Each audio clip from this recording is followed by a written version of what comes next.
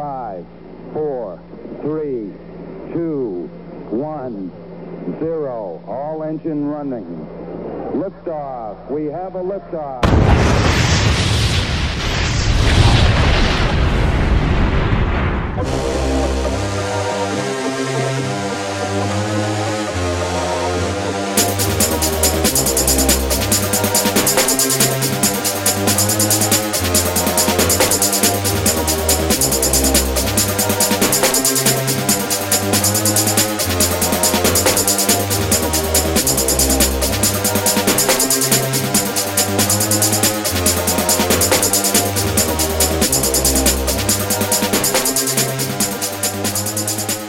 You're listening to 15 Minutes of Flame, the hottest podcast on the internet. That was one very unusual video. I have to say, wow. I mean, it was touching, pun not intended, okay? There was no pun intended there. I played that video because it was a modern version of Yacht Rock with Kenny Loggins and Michael McDonald and this really great bass player from LA called Thundercat, who I've known about since, I don't know, 2012 or so, going on 10 years. He's really exceptional. And a lot of his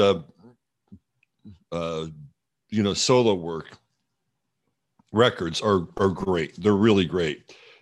He's an odd cat, that Thundercat. Just telling you. And looks like that the guy who was in the video was really kind of, a little armless there, right? And I'm not sure really what the message was. Love will find a way. Acceptance. The one scene where the guy smacks him in the head, knocks the shit out of his head. That was like, that was some tough Zen spiritual love right there. Right. All right. I think we're going. I think we're live, aren't we? Yeah, we're live. I can see me. Yeah. We're live. We're live from the yacht has landed. It's over there on the other side of the cove, and we just decided to port here so that we could do about an hour and a half or so and tell you about the rest of the world, which has fallen from paradise. And that's what today's show is ultimately about. Welcome to 15 Minutes of Flame. If you're watching on the Rumble side of things, which you should be, hopefully, we're live streaming, so we're by. This is we're bycasting here. Yeah, we're bycasting. This show is officially by. How is everybody? Coming off close to 3 hours last night on the Sunday night show. It was Monday night somewhere. Guarantee you that. But here it was Sunday night, and it was a good show. And we got into some of the news of the day and the strange characters and big Neptunian theme last night on the show. So we are in it. We're in the dream. And for some people, the dream is getting all too real in a lot of ways. Hold on.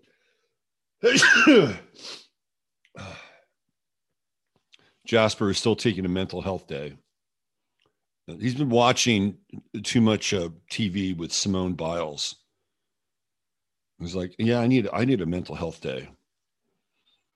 Simone Biles, didn't she get Athlete of the Year or some shit like that for not doing anything?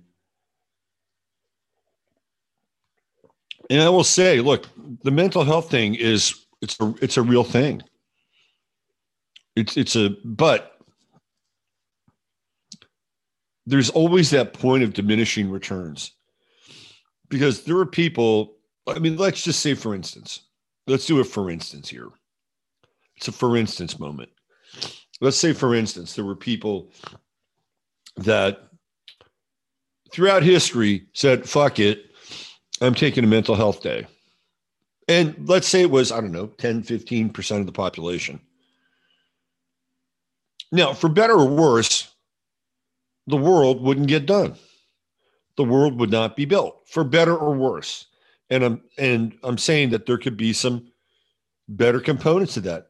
I mean, look, I was a big proponent. If you go back and somehow you dig into my archives at around 2010, 2011, especially 2011, this is my big idea, which was everybody just stop what the fuck you're doing.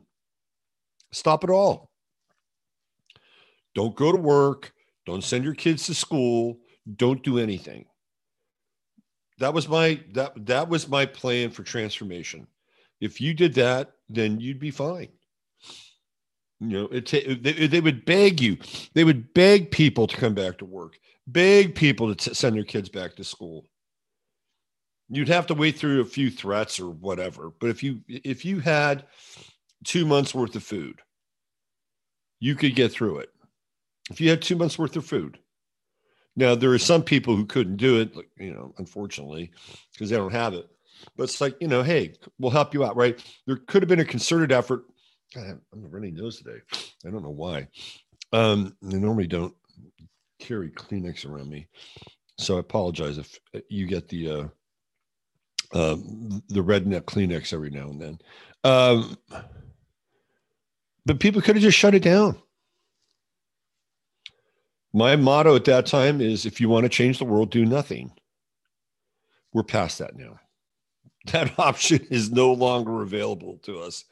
And in fact, people are being forced into it as we speak. We're going to get into that today because there are some very disturbing economic factors. I'm sorry, I am sometimes the bringer of bad news or news that looks potentially dark. Look, you go back and listen to Friday's show with Christopher Knowles, and he and I are basically on the same page, although I think I may be a little more didactic than Christopher is, meaning that I think that there is something coming that is on the other side of this, and that we have to divest of some of these systems that are just rotted from the inside out. The problem that as I see it, and this is the X factor or the random component to it all, is that a lot of these legacy systems are going to die, but it's what they're replaced with. See, that is the big issue. That's the big issue. And if they're replaced with something even more onerous than the other systems, which had a little bit of wiggle room in them, then you can rest assured that the new boss is the same as the old boss, and they'll get rid of the. So the reason why we're here now is because they've ran the ship aground. The model is basically finished. They've taken the fractional reserve lending to the limit and beyond.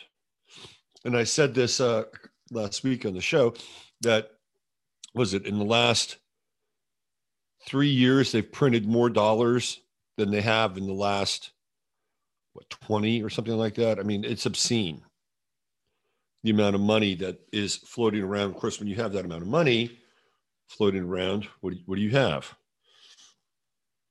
Well, you have the potential for a recession. Money isn't worth as much. But then you have inflation, which is this is the worst, right? So you have inflation where prices are going up and the value of money is going down. Now, if you have the value of money going up while prices are going up, well, that's fine and dandy. People have more money, they can weather the storm and pay higher prices. But that's not the case. So this is the worst case scenario. One line is going this way, the other line is going that way. So what we have stagflation, and the Biden administration is lying through its fucking teeth. And they're saying that we have greater employment numbers than we've had. I mean, what jobs? Can you tell me what jobs have been added? I mean, we're playing fast and loose with the digital world. And you could just move around zeros and ones anytime you want to get the desired result. So they've ran this thing ashore. They went in and they said, okay, well, let's take as much as we can that's left on the bone. Right. It's kind of like when you're having a really good, I'm guilty of this. And I don't mind being confessional about it. But when I have a really good steak with the bone in it, you know what I do? I gnaw on that fucking bone. I love it.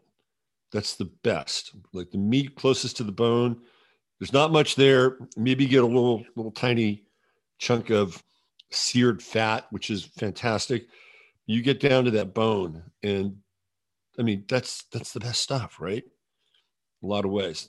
For me, that and kind of the crispy end where the fat meets the marbling on the meat. Oh yeah, we love that.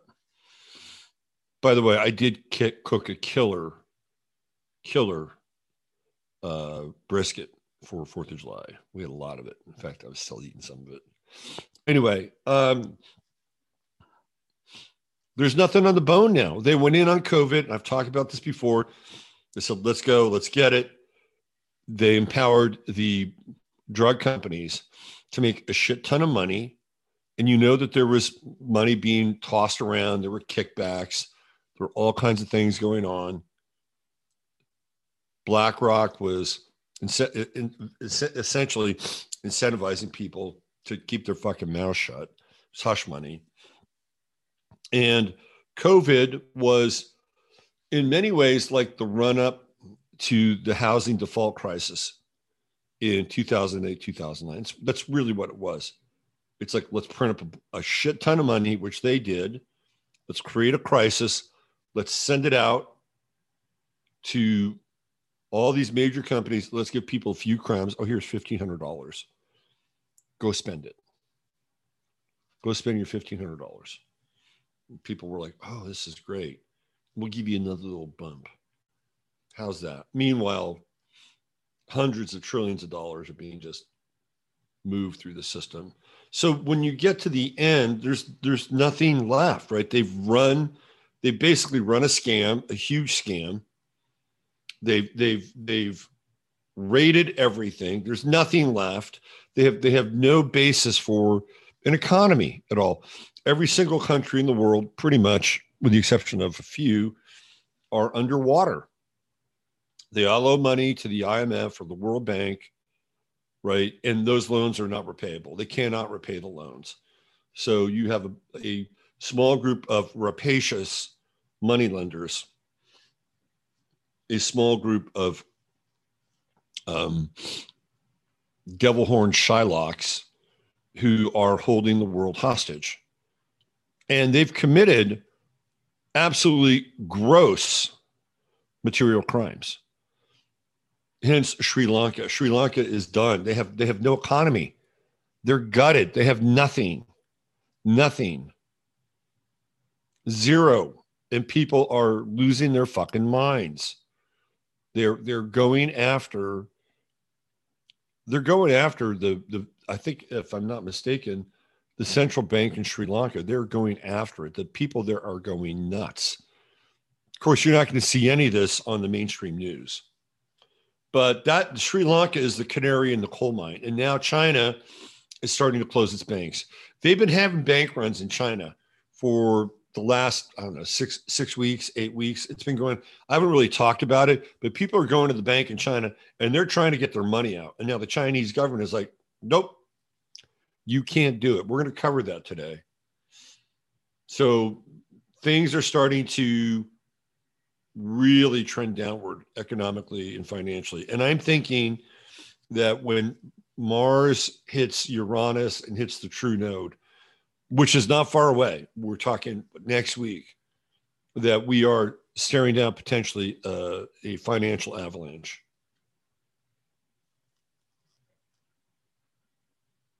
But I swear to God, you wouldn't know it by the general public.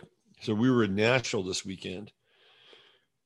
And you remember the scene I've talked about this before. The scene where, let me see if I can find it. Let me see if I can find this thing, because the visuals are actually great.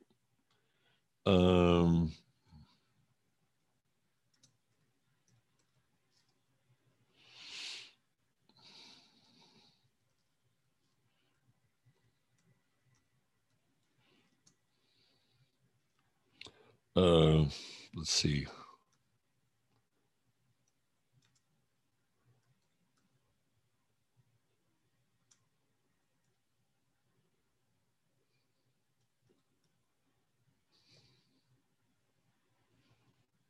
Here we go. This is what I'm looking for.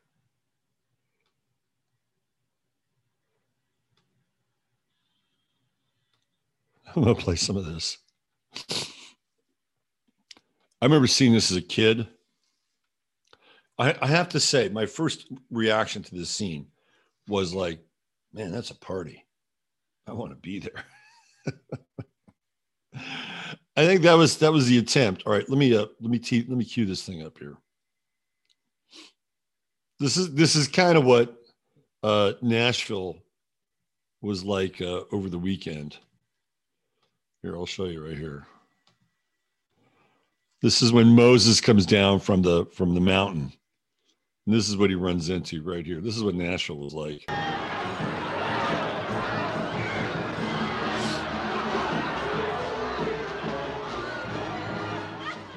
And the people rose up to play, and did eat and drink. They were as the children of fools, and cast off their clothes. The wicked were like a troubled sea, whose waters cast up mire and dirt.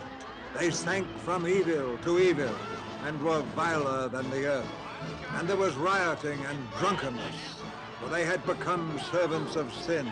And there was manifest all manner of ungodliness and works of the flesh, even adultery and lasciviousness, uncleanness, idolatry and rioting, vanity and wrath. And they were filled with iniquity and vile affections. And Aaron knew that he had brought them to shame. Abiram, Korah, bind the sacrifice with cords, even unto the horns of the altar. The bull.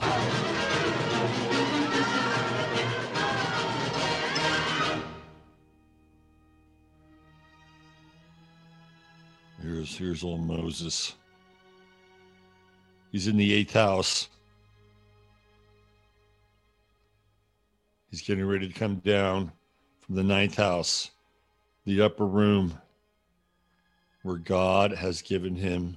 The light of God shines from you, Moses. Do not kneel to me, Joshua. These tablets of stone. The writing of God. His 10 commandments.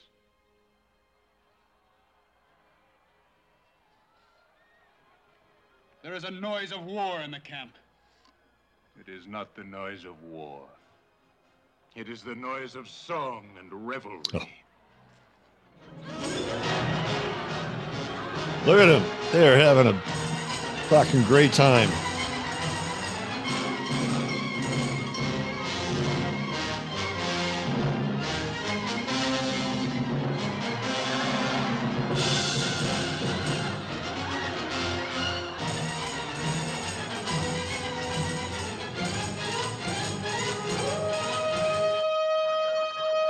Party's over. Moses! Oh. Joshua! Woe unto thee, O Israel! You have... Looks like Joshua's woman is about to get nailed. It's like, Joshua, I'm sorry. I couldn't help myself. It's the overpowering essence of the bull. Sinned a great sin in the sight of God. You are not worthy to receive these 10 commandments.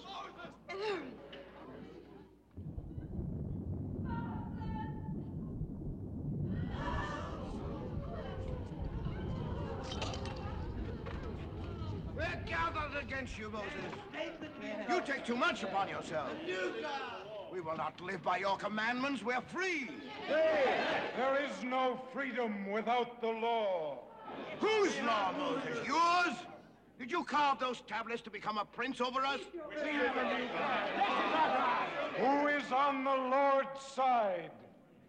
Let him come to me.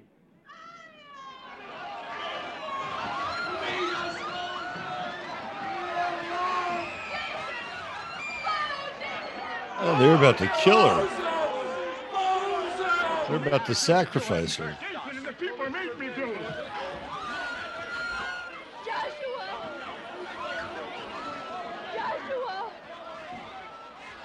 You Jezebel, get the fuck out of here. He showed you no land flowing with milk and honey. I show you a God of gold. Come with me. Follow me. Blasphemers, idolaters, for this you shall drink bitter waters. God has set before you this day his laws of life and good and death and evil. Those who will not live by the law shall die by the law.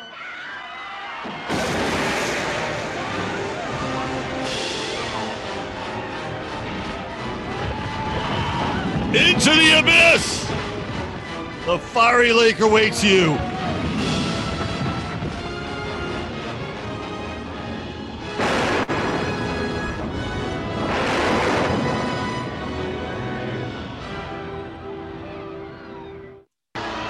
Anyway, that was a hell of a party, wasn't it?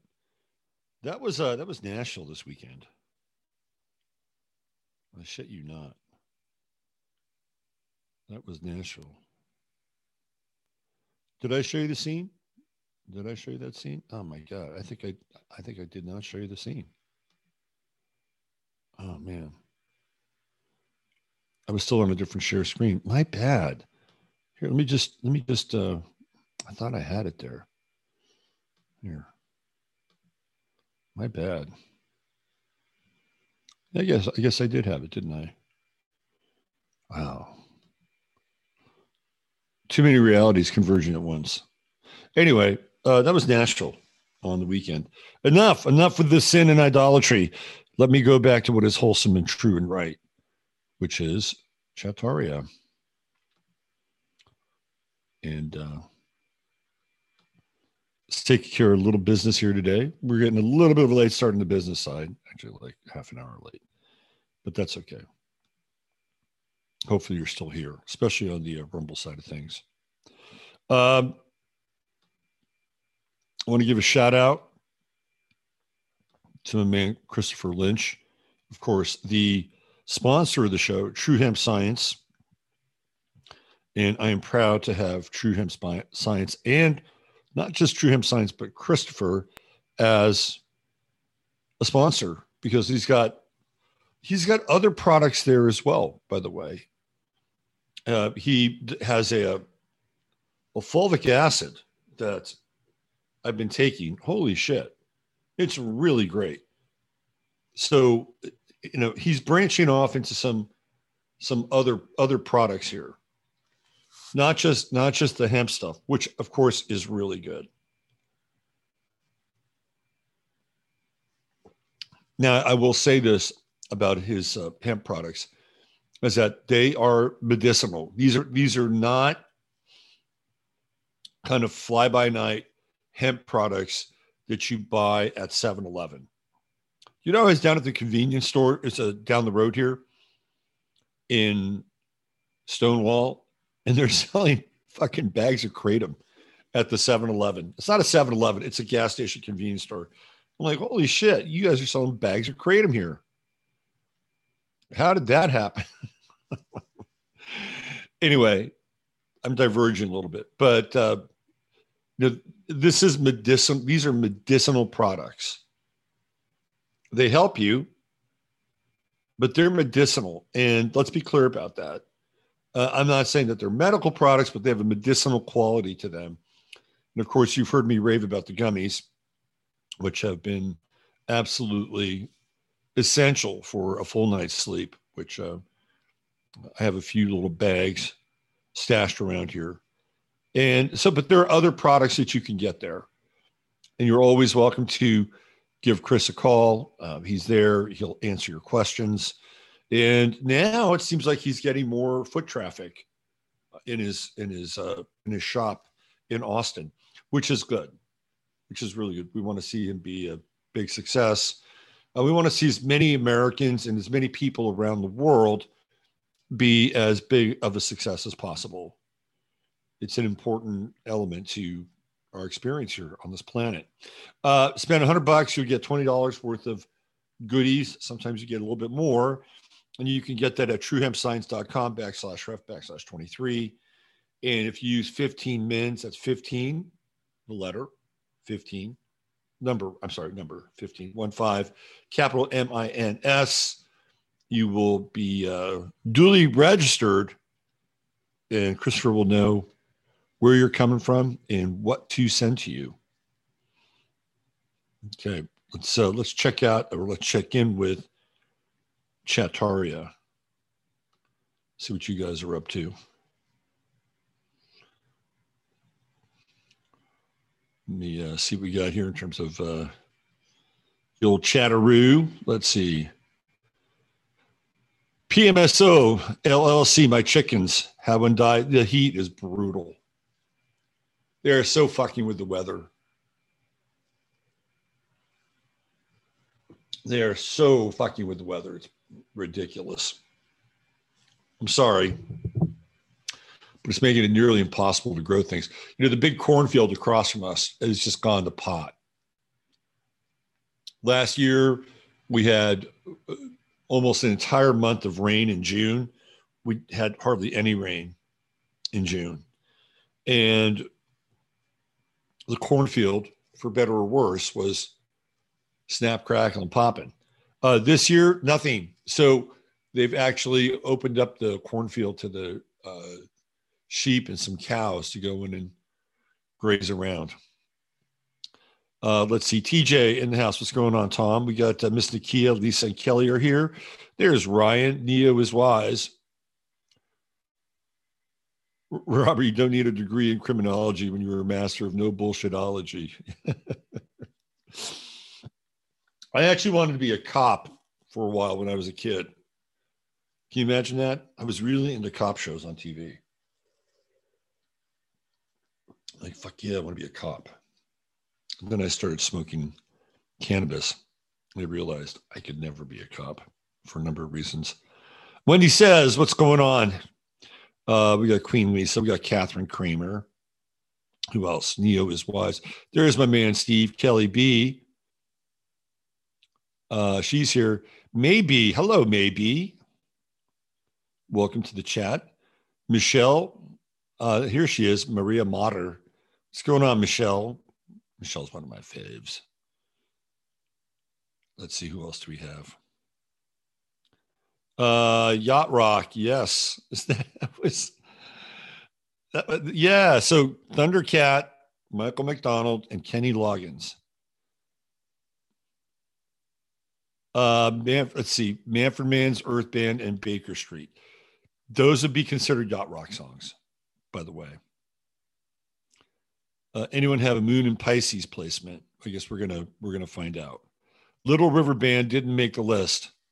Okay, so Tom, I have to tell you, there are two bands from the 80s and 70s that I really can't stand. I'm sorry.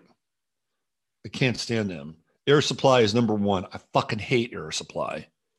And Little River Band is a few notches below.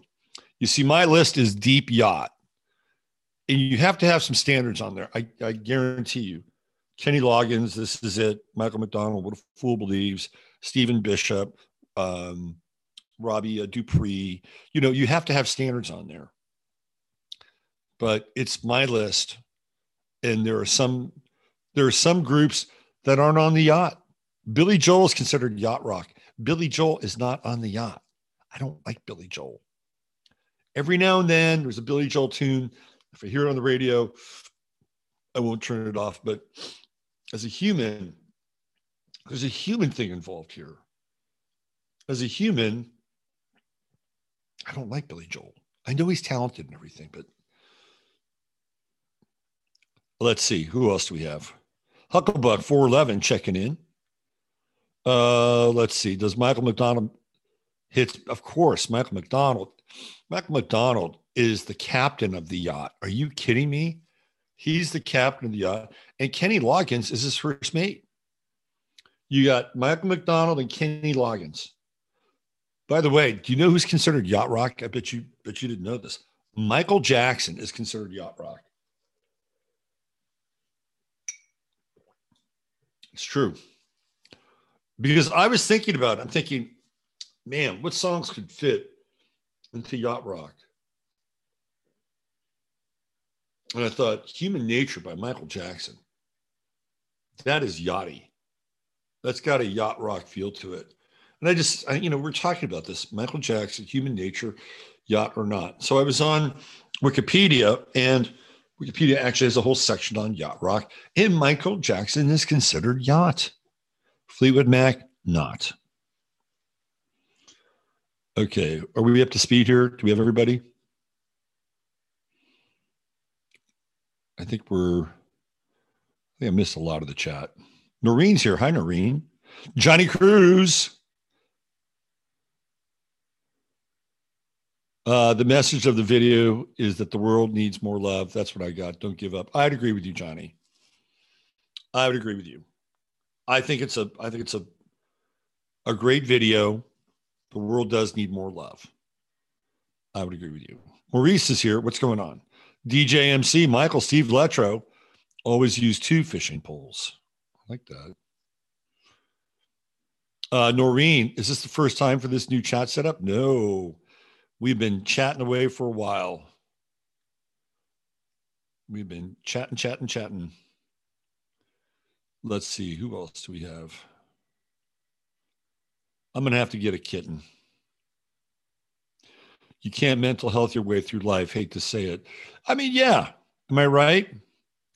Check out any real estate in Tennessee. Real estate everywhere is off the charts. What's going on in Tennessee for you? I was just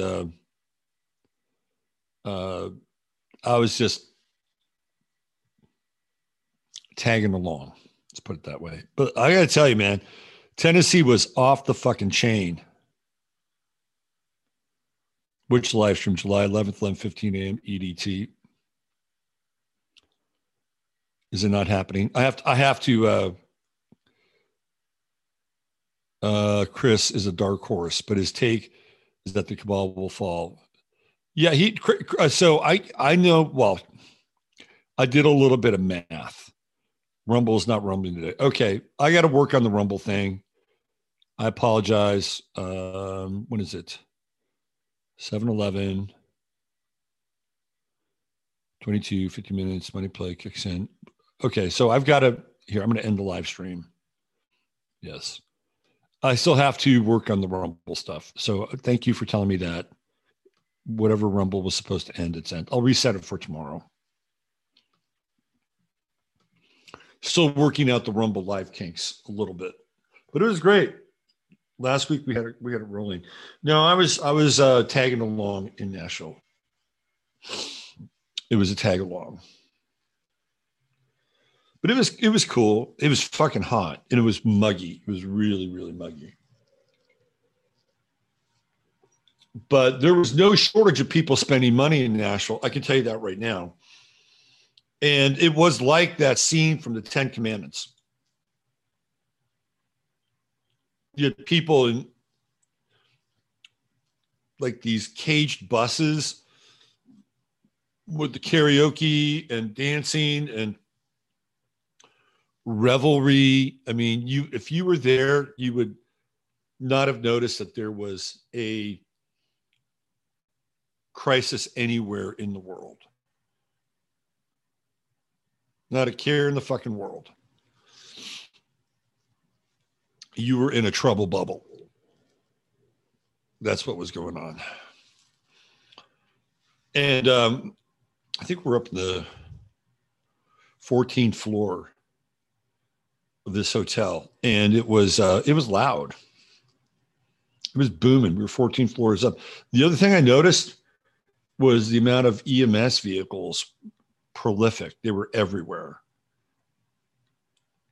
They were all over the place.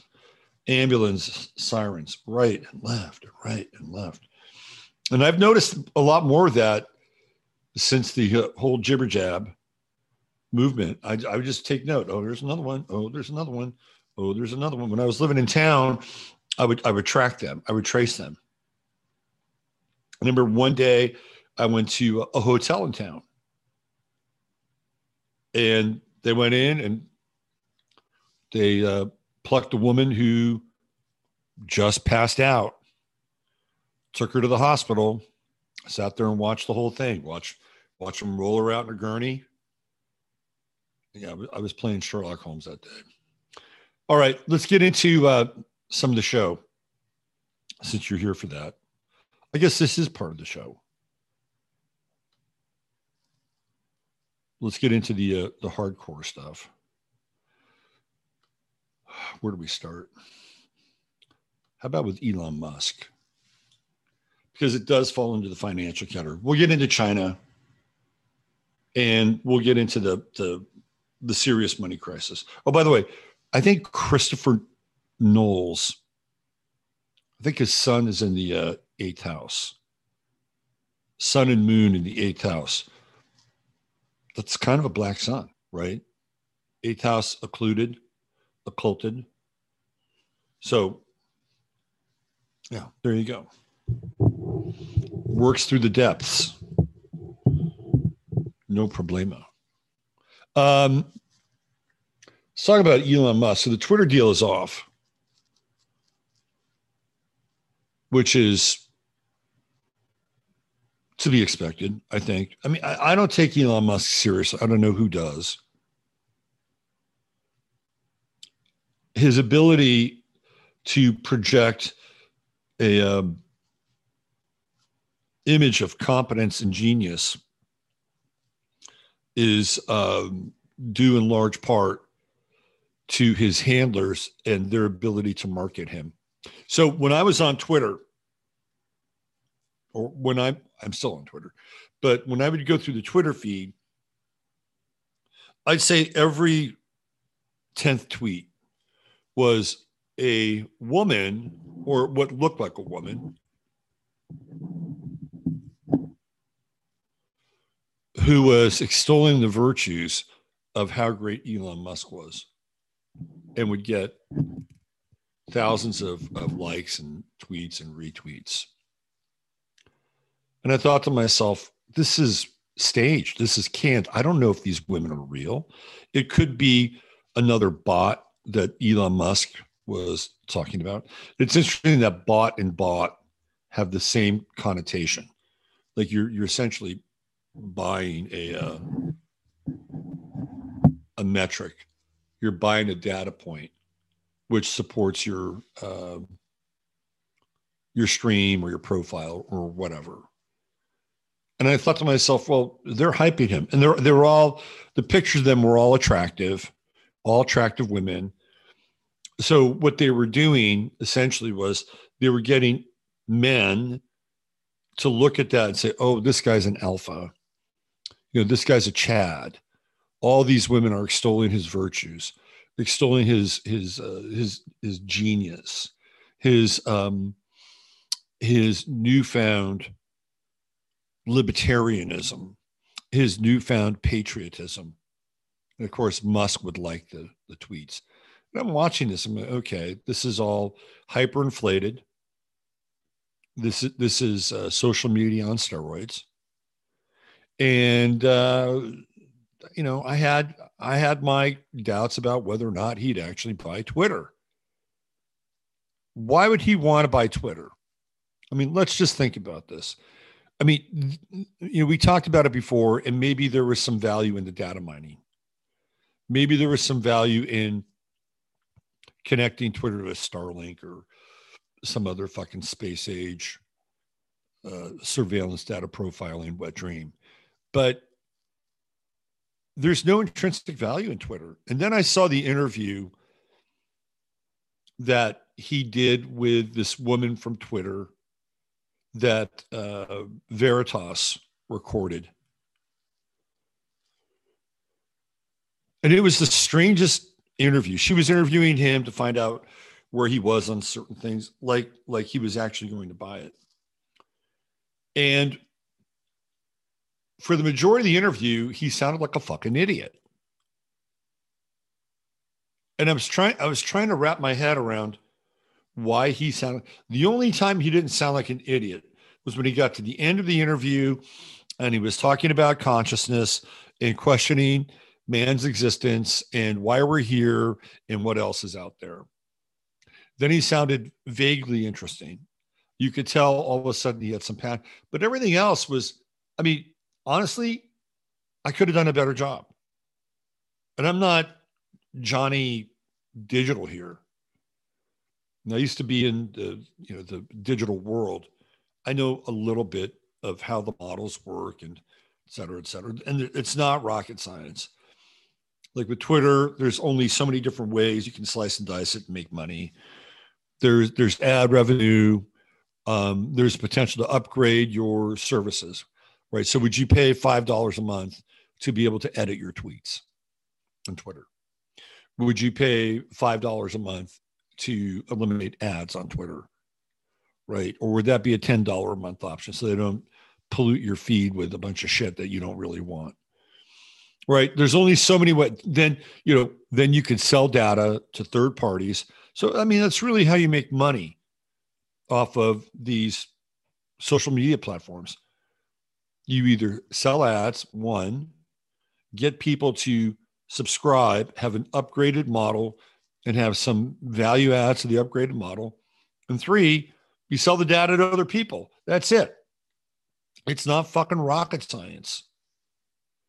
Right? Maybe you could partition off like certain communities. You could have walled off Twitter, but they already have that. If you wanted to have a group, you could have a group on Twitter. So that's not a value add that you're going to be paying for. And I'd listen to him thinking, this guy's a moron. Well, the reason why he sounded like a moron in retrospect was because he wasn't going to buy it. He was giving them sort of pat pablum answers. He wasn't connected to the model at all. And he was essentially using Twitter to pump and dump his Tesla stock because he knew that stock was going to go down, that the market was going to go down. It was going to tumble. So he needed to sell as many shares as possible to liquidate it so that it would look like he was going to buy Twitter. No, it wasn't the case. He wasn't really going to buy Twitter.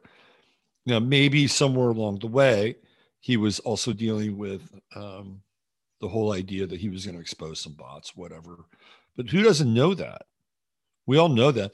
The degree and the number is another story.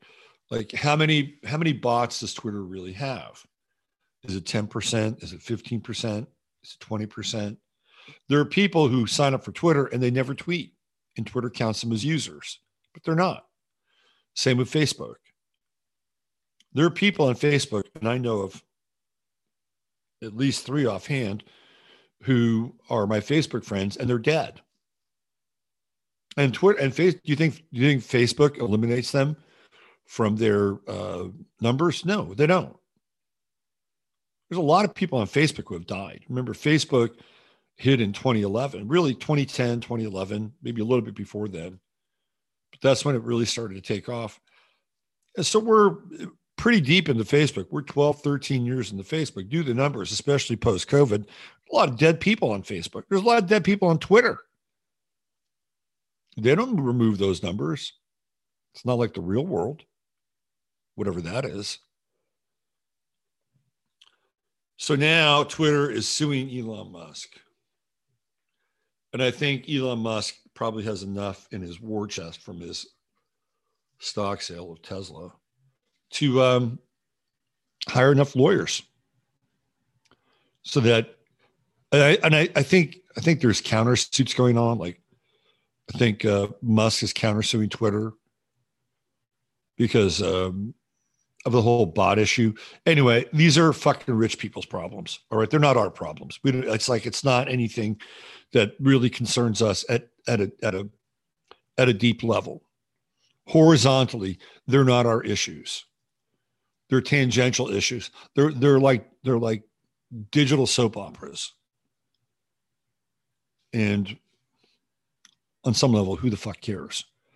But it's part of what's going on with the overvaluation of the economy, that you have a bunch of companies that are like ghost companies, and they've been allowed to exist for any number of reasons without any serious valuation. It's part of the system.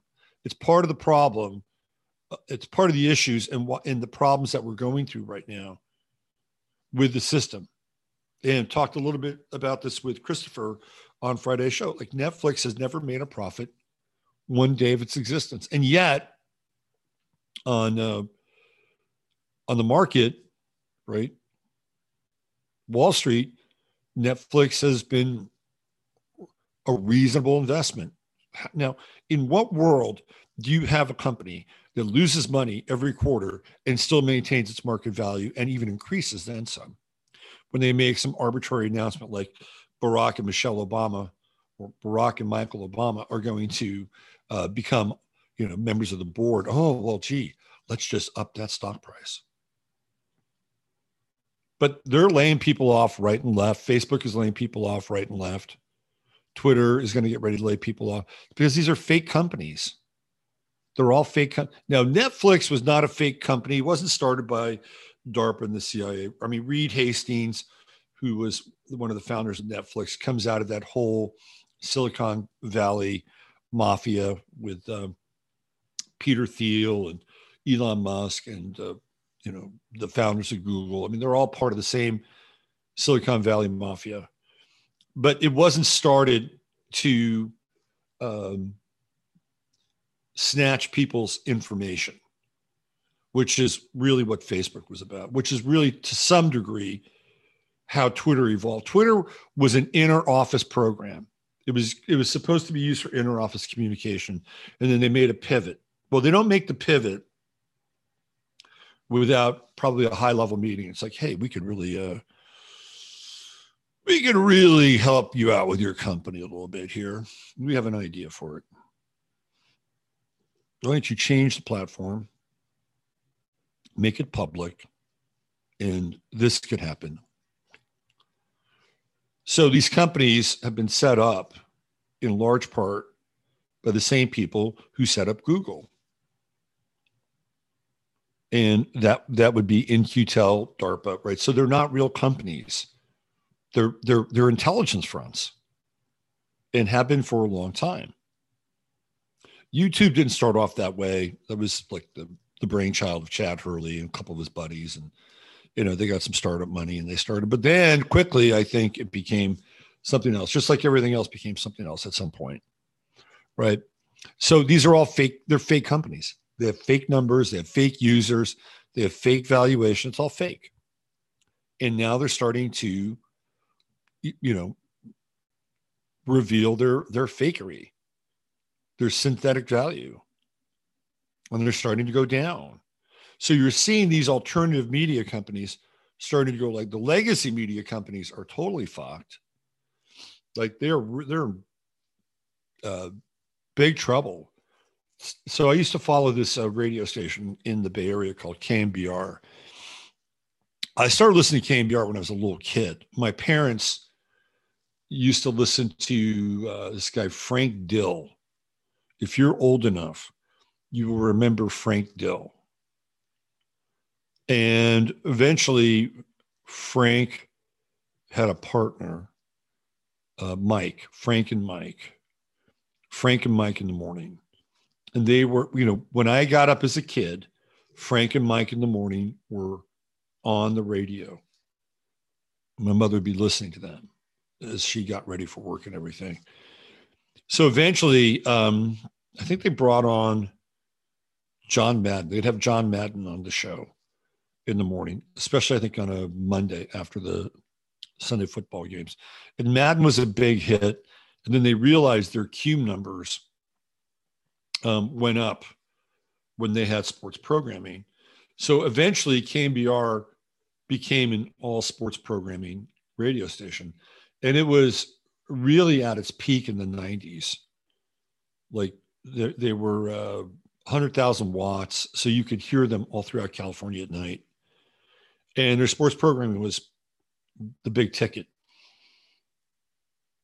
And then what happened is that eventually the internet comes along, and then you have, regular Joe Schmoes who in a lot of ways are able to say things that the legacy media guys can't say. The legacy media guys start to lose their jobs because their ratings are beginning to tank.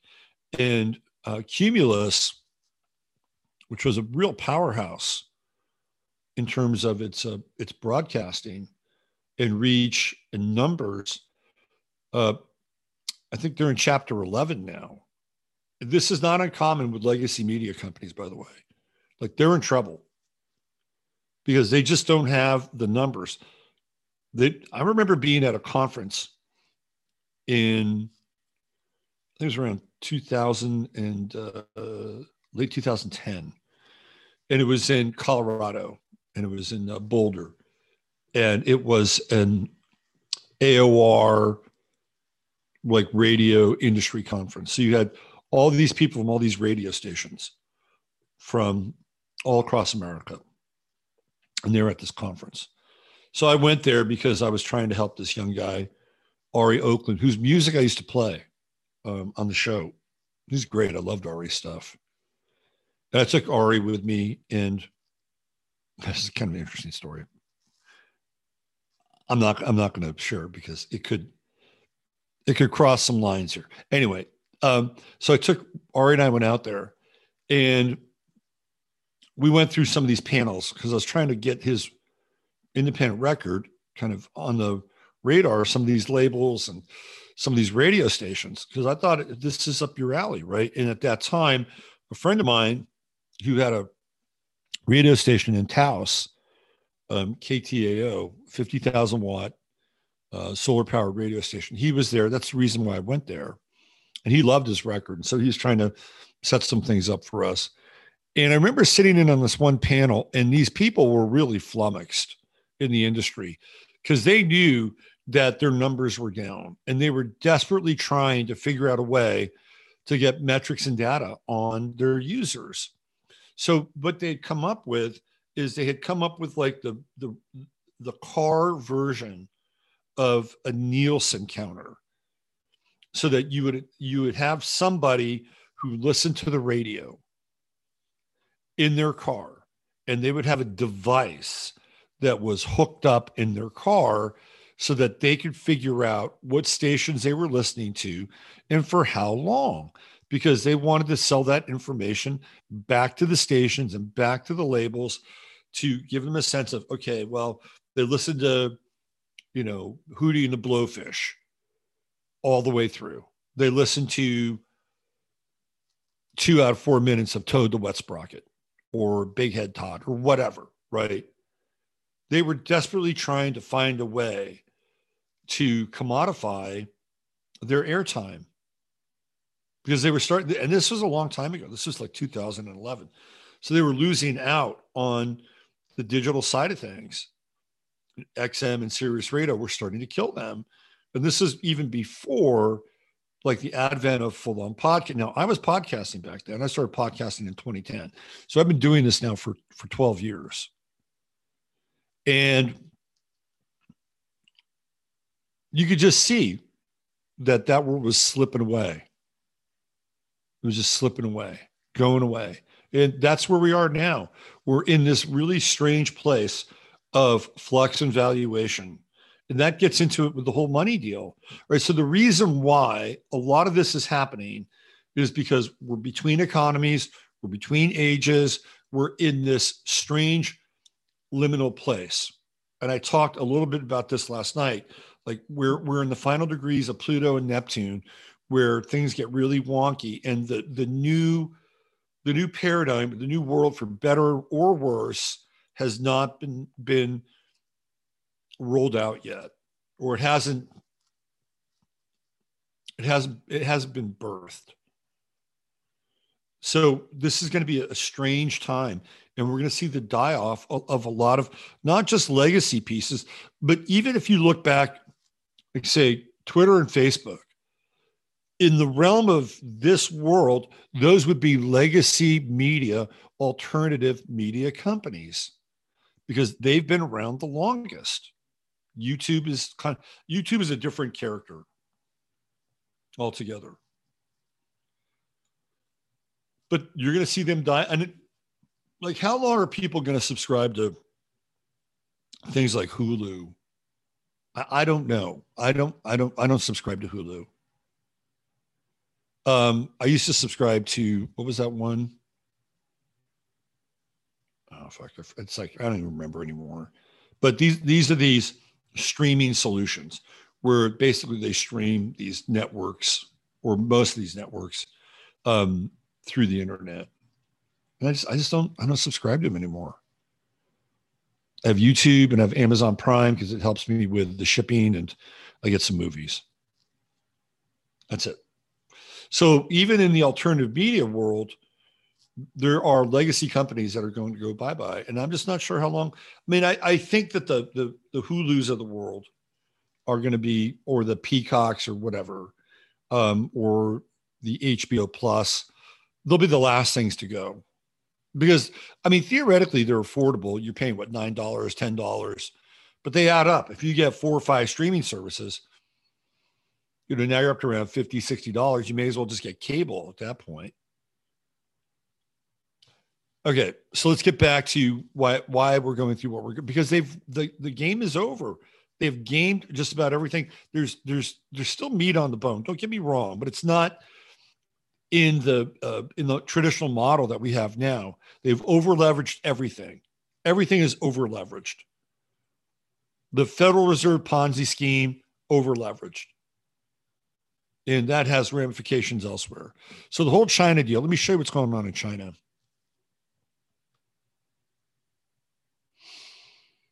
Because I didn't want to talk about China.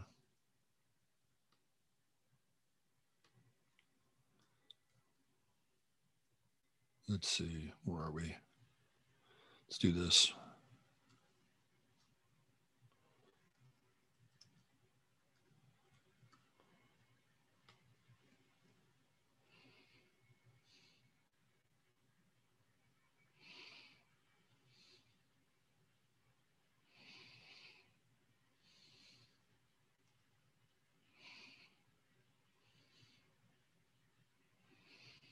Let's see what we got here. Da, da, da, da, da.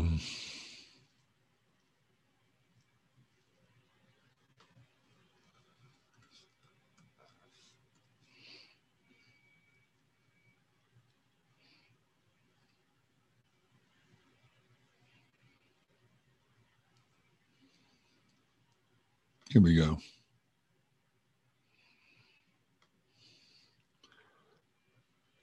Why don't we drop into zero hedge here, because this is kind of the crux of the matter.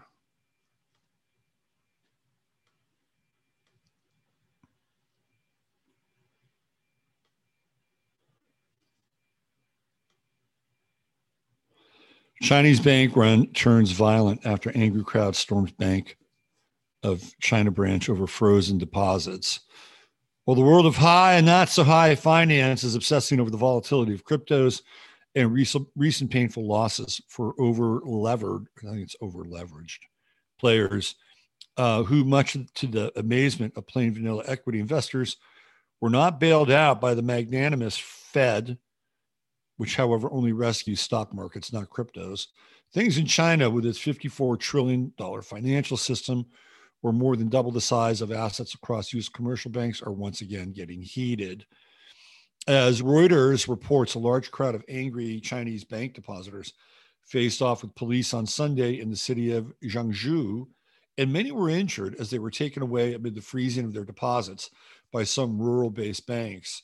The banks froze millions of dollars worth of deposits in April, telling customers they were upgrading their internal systems. The banks have not issued any communication on that matter since, depositors said.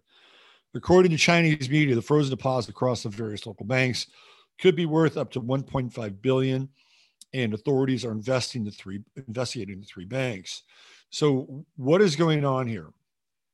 Okay, I think this is just my take, is that they're freezing the assets and they're moving them over to companies or entities like Evergrande.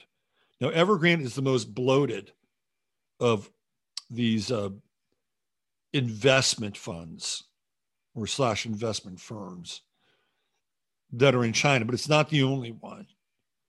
So they may be taking these funds for a temporary period of time and putting them in one of the close to over-leveraged Chinese funds so that it meets a certain standard or criteria for a period. And then what they'll do is they'll theoretically move them back into these banks so that the money will be there for the depositors, theoretically.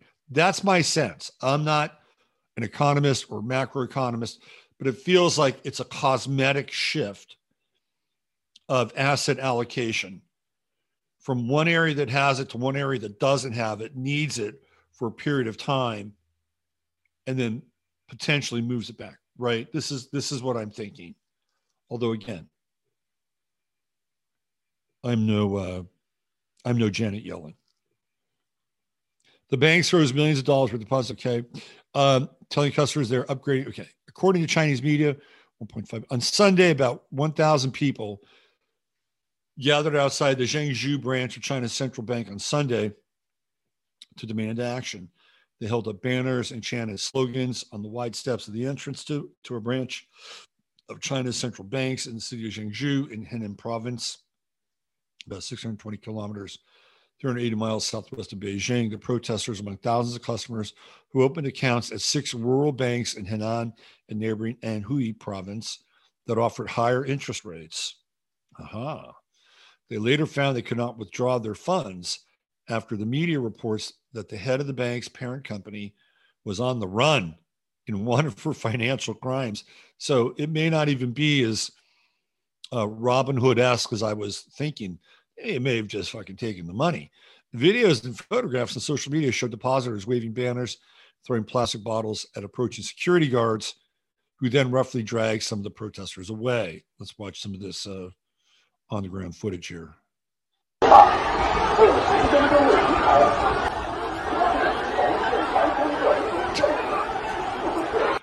That was weird.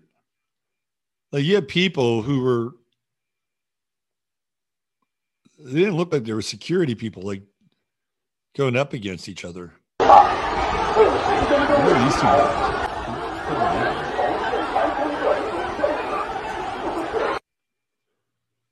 Besides uniformed police, there were teams of men in plain. There we go. It's a plain T-shirt guy. Plain T-shirt guy. Plain T-shirt guy. Watch out for the plain T-shirt guys. A banking regulator and a local government official arrived, but their attempts to talk to the crowd were shouted down. We came today and wanted our savings back because I have elderly people and children at home. The inability to withdraw savings has seriously affected my life, said a woman in Shandong province who only gave her last name, Zhang, out of fear of retribution. Hey, at least they're wearing masks. Look.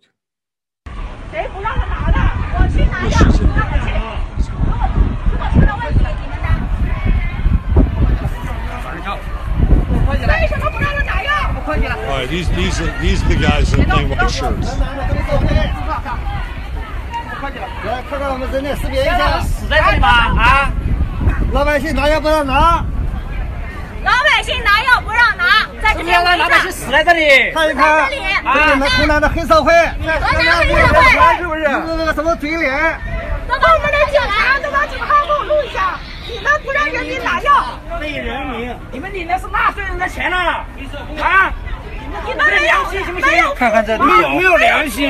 I think it's so funny that they're wearing plain shirts. It's not like they have helmets and riot gear on. But you know that that's what those guys will do. They'll put on the helmets and the riot gear. But here they're just dressed in white collared shirts. This is the equivalent of the glowies and the khaki pants. This is the Chinese equivalent right here. Although repeated protests and demonstrations don't necessarily have a big impact, I think it's still helpful. If more people get to know about us, understand or sympathize with us, Yang said, each time you do it, you might make a difference, although you will get hit. They can't really do anything to you, right? Wrong. They can do plenty to you. If you don't know that, you need to wake up and smell the jasmine tea. I feel so aggrieved, I can't even explain it to you, Zhang 40 told Reuters.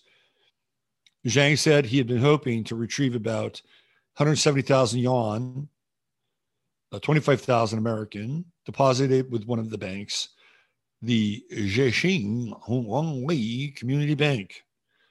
Zhang said he had suffered injuries to his foot and thumb and was taken away by 4 unidentified security personnel around midday. Security personnel outnumbered protesters by around 3 to 1. He said they did not say they would beat us if we refused to leave. They just used the loudspeaker to say that we were breaking the law by petitioning. That's ridiculous. It's the banks that are breaking the law. What law is that? This is huge. Don't know how this will end. Henan Bank is not the only one that is having problems with liquidity. All 4 Chinese banks are having the same issue. Some depositors found they can save and not withdraw money with their bank cards. So this is a big story. This is one of the bigger stories right now in the world, right? So this is a financial crisis. This is the new China virus. And it will spread like a wave. We already see it in Sri Lanka.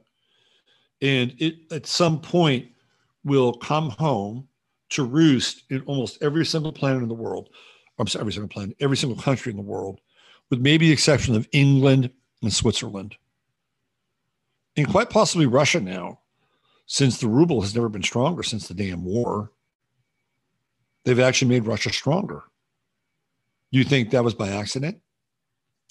I don't think so. This is all pointing towards the Mars-Uranus true node conjunction. It's about 3 weeks out. So stay focused, people. Stay focused. Meanwhile, the United States gas keeps going down. I had a funny moment yesterday. I decided to get my car washed. Haven't had it washed in maybe about a month. And it's starting to look a little like you need to wash this fucking car. So I had lunch with my son, and I took it through a car wash. And every time I wash my car, it rains. I don't know if anybody else experiences this. Last time I washed my car, it rained. So I washed my car, and guess what? It fucking rains. Now my car looks like it did before I washed it. Not as bad, but I got to wash it again. Now, if I have to take one for the team, spend $10 for more rain, I would do that. I would definitely do that because it's worth it. We need the rain. Maybe I need to wait a month to prove my thesis. So we have a liquidity crisis. There's no meat on the bones. It's all in poker, and they just keep taking the chips. And this is one of the reasons why they want to reset. It's not the only reason, but it's one of the reasons why they want to reset, because the financial game is over. They've basically run the table from 1848, 1849 till now. They've run the table. They set up the Second Industrial Revolution, 1913. The central bank is created here in the United States, and the Ponzi scheme is on. So they've Ponzi'd the planet. And they've done it, for the most part, with our consent. I almost said illegally, and clearly I think there's a lot of illegal activity, but with our consent. That's for sure. And they have to change the game, because they've basically drained all the value, whatever value there is, real and or perceived. They've drained the value out. So now they've got to, move the scenery around. They've got to have less people, because the next version of the economy will have less meat on the bone, literally and figuratively. It's going to be cricket legs and barbecued worm. So they've got to do this. This is the plan.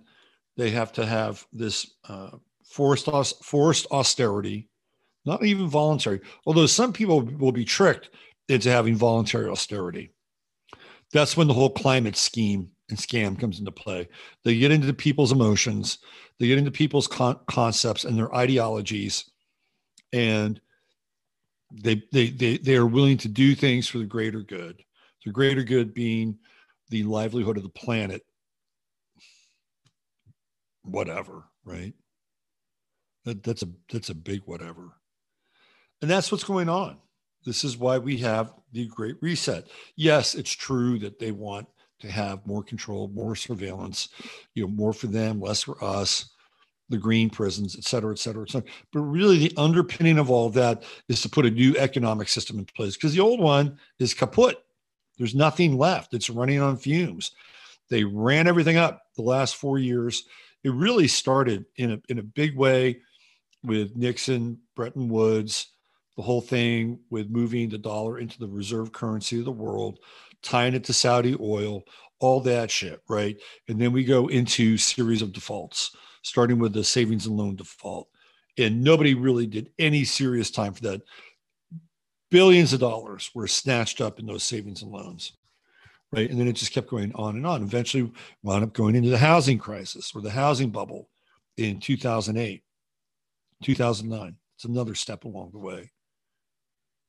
So here we are, and we're in getting ready to get back on the yacht and pull out of here. We're just here in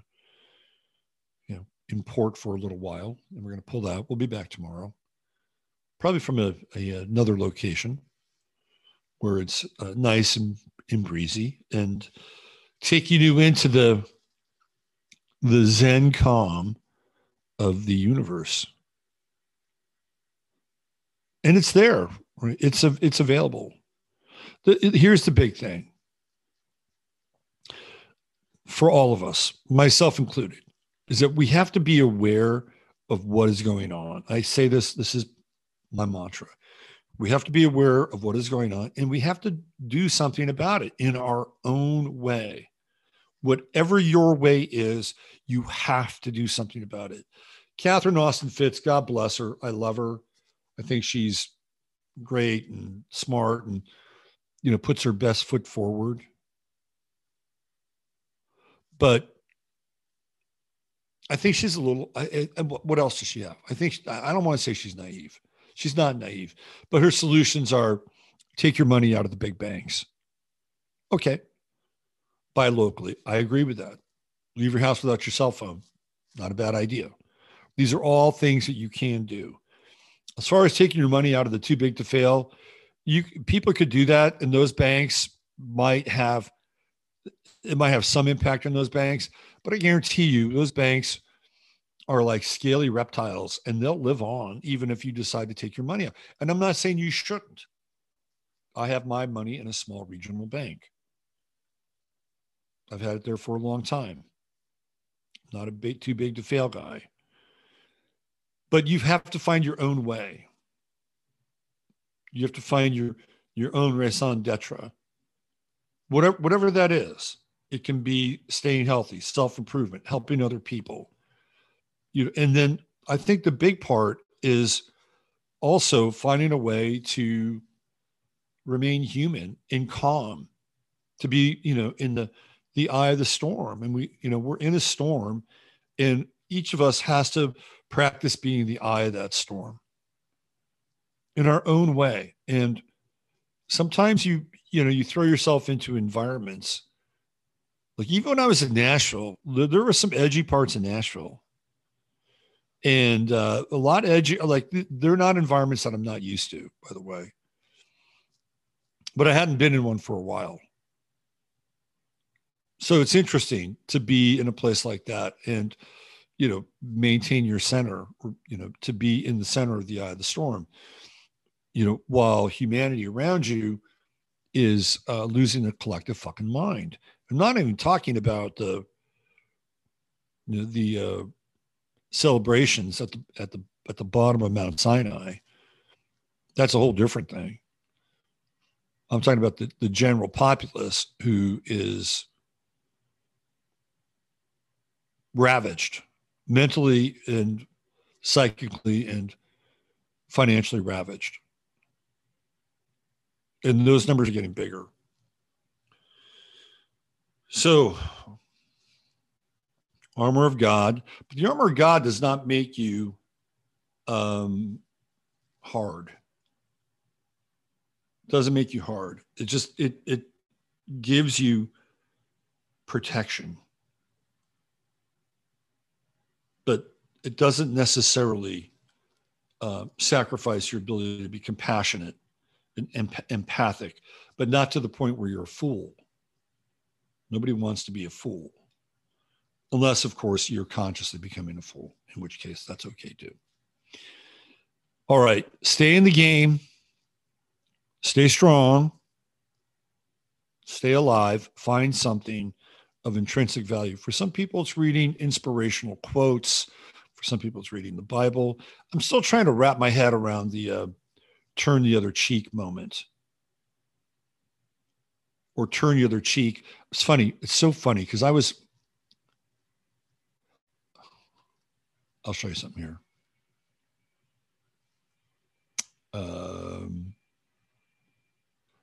Let me see this.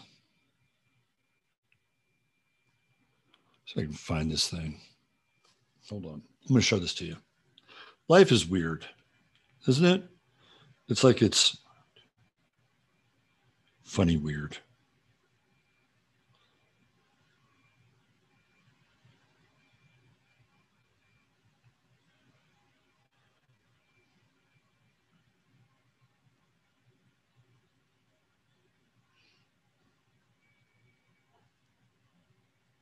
Let me show this to you.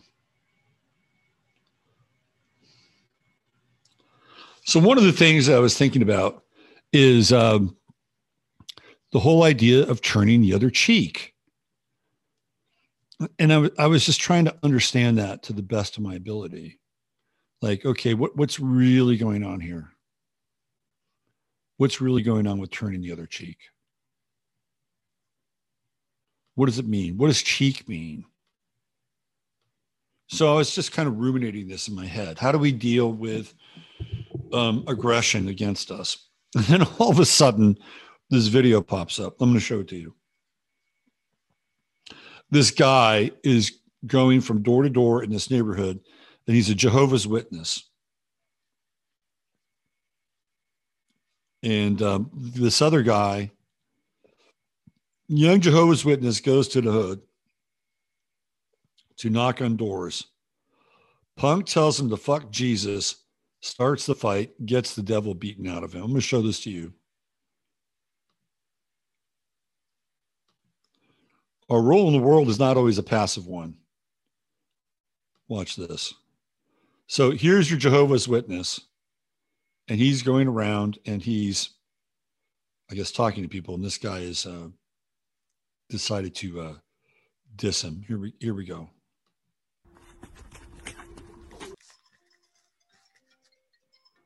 Oh, hold on. Sorry, we got to get back to you. Here we go. Try it again.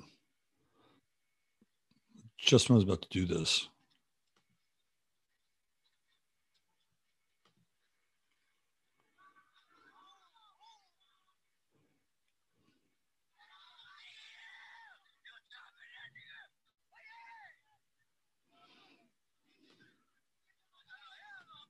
All right, let me go back to it.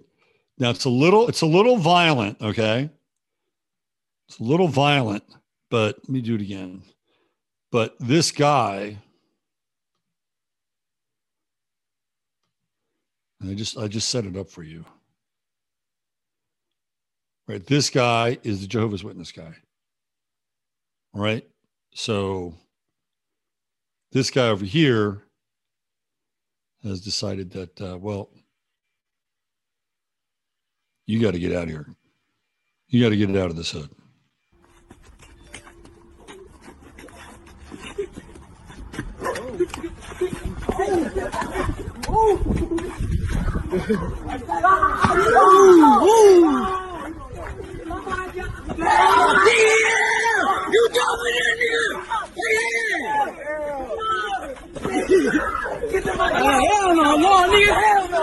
So there's some interesting stuff about that video. And I know it's a little jarring, but there's a couple interesting things about it. Number one, he certainly didn't turn the other cheek. The other thing that was interesting was that the guys in the hood, if you listen to that, they're just into it, right? And then this one guy comes to run in to, jump in on his buddy's cause. And then the guys in the hood, they stop him. Like there's a weird kind of justice and honor going on there. Like this guy shows up, he takes care of business, and they're rooting for him. They're rooting because I guess they're just into a good cockfight. And that's really what it is. These are like dog fights or cockfights. And homeboy messed with the wrong preacher, obviously. So that was the answer to my turning the other cheek thing, because I was running around in my head yesterday. I'm thinking about this. What is the symbolism of that? And then I ran across that video. Oh, that's the symbolism of it.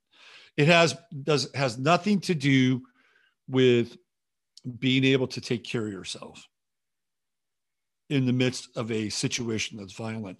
What it means is that if somebody has a personal affront to you, like say, for instance, they insult you, you let it go. You let it go. You just turn the other cheek. It's like, so what? Not a big deal, right?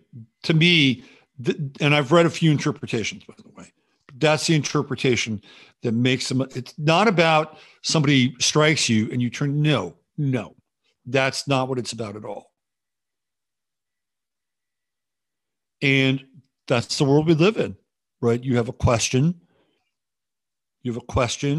And guess what?